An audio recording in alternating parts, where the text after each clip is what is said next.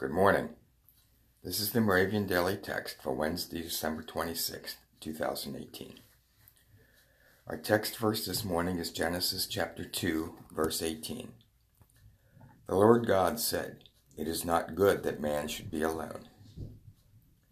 The teaching text is Luke 2, verses 28 to 31. Simeon took the child in his arms and praised God, saying, "Master, now you are dismissing your servant in peace, according to your word, for my eyes have seen your salvation."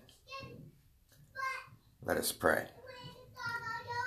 Eternal companion, thank you for holding us so dearly. Stay with us always, for we cannot live alone. Embrace us when we need your touch. Gaze into our souls each time we need reassurance, and speak your promises until we see your salvation. In Christ's name we pray. Amen.